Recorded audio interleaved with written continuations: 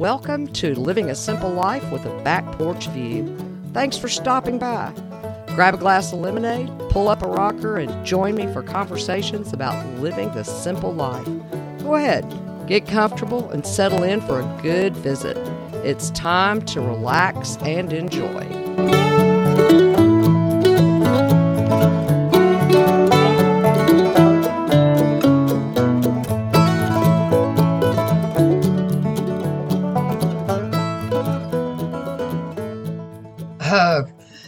Uncle Ralph just confirmed he will be here for the holidays. He is so grumpy. Probably the grumpiest. Wait, no. I'd have to give that award to Aunt Pris. How that woman comes up with a new list of complaints each year is amazing. And wouldn't you know it, this is my year to host, and I can't leave early from my own home. Is that the conversation going through your mind right now? Dealing with grumpy relatives is one of the most difficult things we can do. It's even more difficult during the holidays because it's combined with all the other added stress and workload. You can't just tell Uncle Ralph and Aunt Pris to stay home, but you can get a handle on it before they show up. One of the first ways to ease the pain of warring relatives is to create a seating chart. Do Uncle Ralph and Grandpa Bob get in a shouting match each year? This year, put them at opposite ends of the table. Make sure they're out of direct line of sight of each other as much as possible. Seat them next to someone they enjoy, or at least will tolerate more than others. Does Aunt Pris have a relative who is able to control her complaints? Seat her next to them. Does she have a sister or brother she'll listen to? Maybe it's time to talk to them. See if they can ask Aunt Pris to keep the complaints to a minimum for the sake of the holiday. Don't think you'll get away with no complaints from her, but at least you might be able to control it a little. To create seating arrangements, you don't want to make it look like you're trying to separate the warring relatives.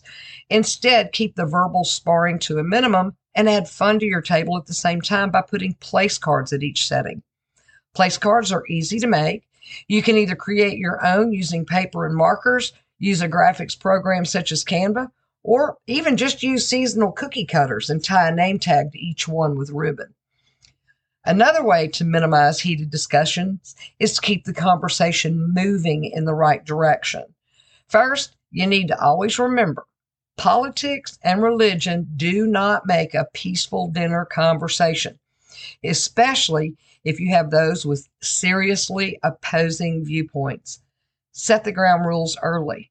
No discussing controversial topics at the table. You may have to make a private list of acceptable topics you can fall back on and then introduce them periodically or to deflect when things begin to get heated. If possible, appoint each person as a topic expert.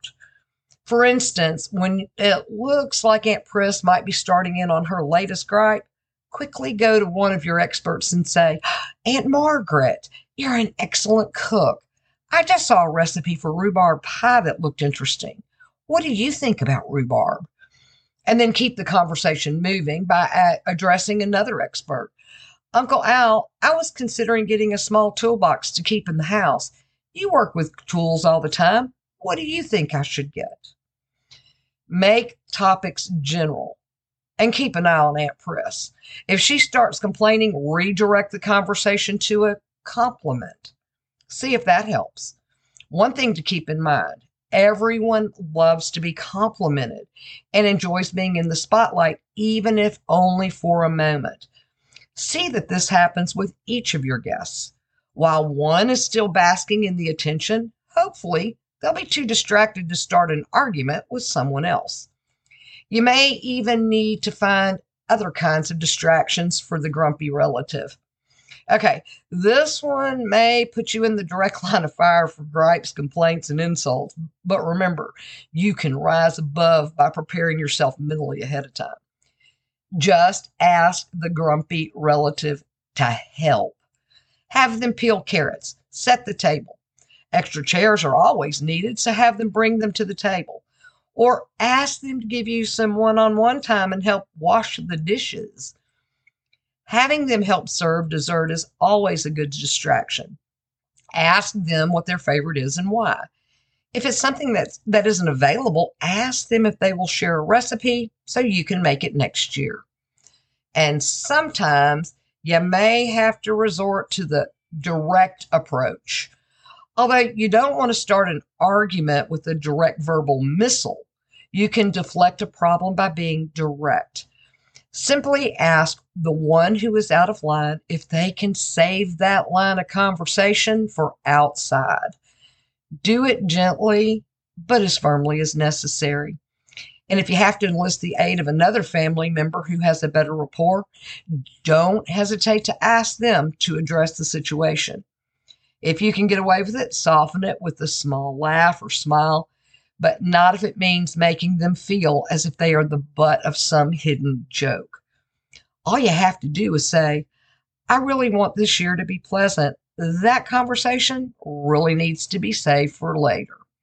And if necessary, and if you can manage to do so gracefully, walk away. There are times when you have to resort to that last option, and that is to leave the room.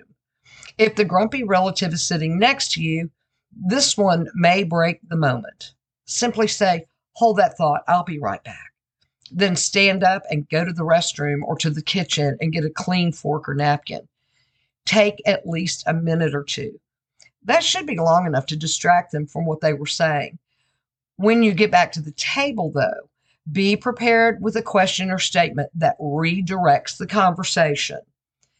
Keep in mind, some folks just like to be grumpy, and almost every family has one. No matter what, they cling to being grumpy like it was a security blanket.